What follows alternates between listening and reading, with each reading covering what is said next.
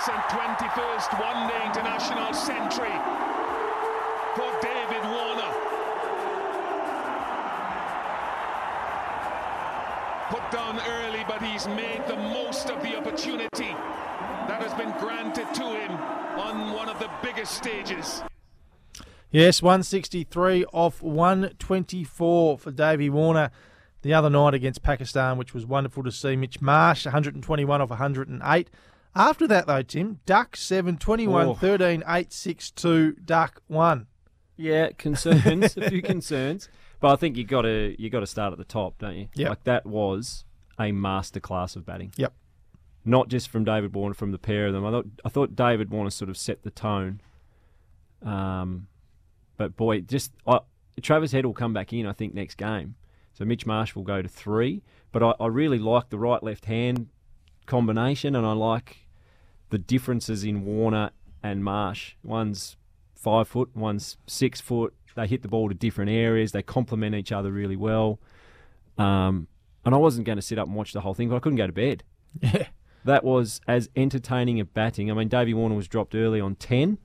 I don't know if you saw that. The leg spinner did not get a hand on it. He would have been kicking himself later on in the day. But in terms of the quality of that partnership and the way they complement each other, that was as good as it gets. I don't want to skip After forward. that, though. Yeah, no. So any concerns there then with the rest of the batting lineup? Or are they just going, okay, we've got a good start here. We've got there's a little bit of that. There was certainly Glenn Maxwell coming in. Again, I don't love that because I never see it work.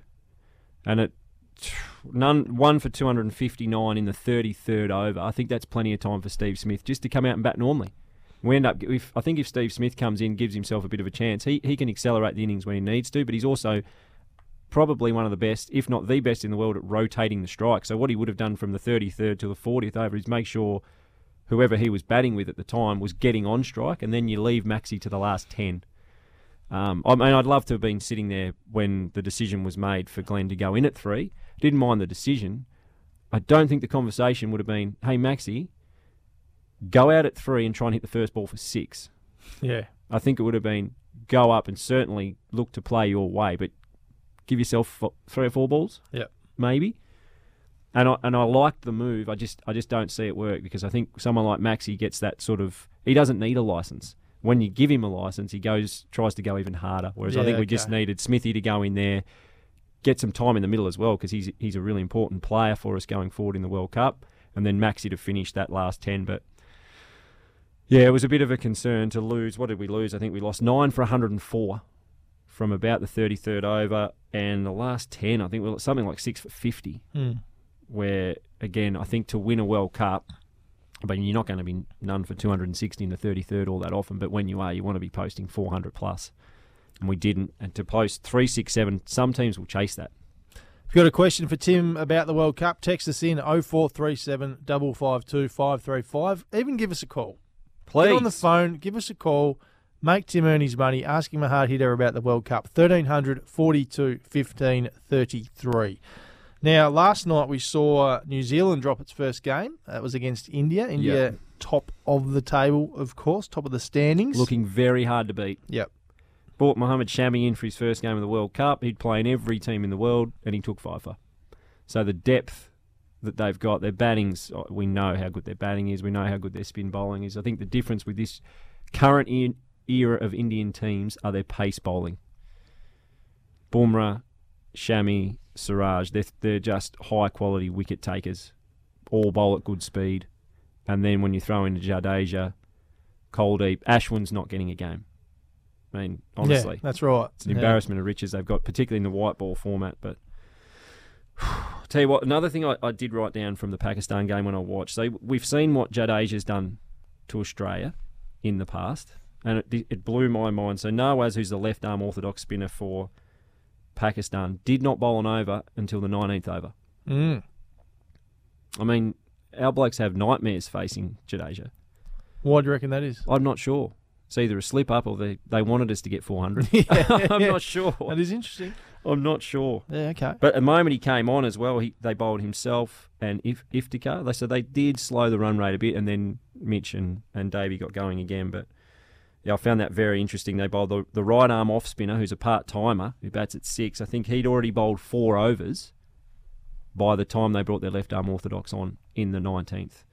So they either forgot he was out there or just didn't want to bowl him. I'm not too sure, but interesting. It was interesting, and What Pakistan about- are like that at times. We've got an issue with our bowlers struggling to break opening partnerships too. I think the last 3 opponents we've had have made 100-plus opening stands. How do we fix that? It's a hard one because there's no doubt they're our best bowlers.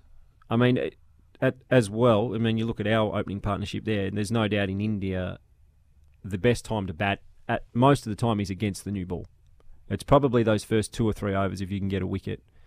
The only thing I'd like to see is when he's absolutely at his best, Starkey will swing the ball a bit more. I don't know if he's swinging it as much. I don't know if that's to do with the conditions or the fact that we're bowling first or second. I'm not too sure. But I know when he's bowling and swinging the ball, he's got a phenomenal record of taking wickets in the first over or 2 of white ball matches. So, I don't know. Maybe it is time to change that. I mean, Josh Hazlewood bowled fantastically, 10 overs, 1 for 37. But again, to win a World Cup, we're going to have to make inroads with the new ball, and it has been an issue. So whether we address that and we swap with Pat Cummins takes the new ball for a couple of games just to see if he can get us that early breakthrough, because we have been bowling much better through the middle. Zampa's back in form. So if we can get 1 or 2 in the first 10 with our middle order, middle overs now improved out of sight, I think we can, again, do some real damage. But yeah, it's new ball wickets we're going to have to address, and that batting through the middle.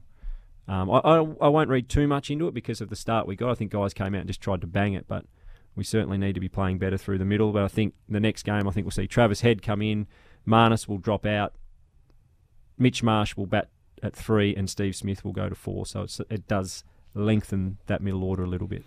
We've got a text in from David who wants to know, is Australia and Pakistan the only teams that can beat India? Left arm quicks, I think he means to say there, seem their only issues and weakness. Yeah, I think so. I think like for Rohit Sharma and Shubman Gill and Virat, Mitchell Stark and Shaheen Afridi are a nightmare in the right conditions. Guys that can bowl fast. I mean, guys that are 6'6", bowl 150, you can swing it down the line to a right-hander will trouble anyone. And we've got the weapon, and so do Pakistan. Pakistan, again, on their night can beat anyone, but as we saw, they can be horrible in the field. They can be, they can just play some dumb cricket at times, but their best is good enough to beat anyone. Just quickly, Netherlands Wednesday night. Yep. Just recapping what you said earlier, you expect Labuschagne out, head in to open the batting, and Marsh to drop to 3. I do. Yep. And I probably, if it was they're nearly all must-win games now, but we're sitting 4th. Who would have thought that 2 games ago? So the other games have gone our way a little bit, and we've played some better cricket. I think now you've got the Netherlands, or as Hamish likes to call them, the Netherland. And that, for me, is just a game we should win, regardless. Yeah. You don't want to look too far ahead, but banana peel game, let's not talk rubbish. No. We should 100%. Absolutely smack them. And for me, that's a great game to bring Travis Head in straight in. Yep. I don't care if he hasn't picked up a bat for 6 weeks. I'm backing him to go out and get the job done. And even if he just gets some time in the game in the middle, that benefits us for the next game, which is going to get a bit tougher.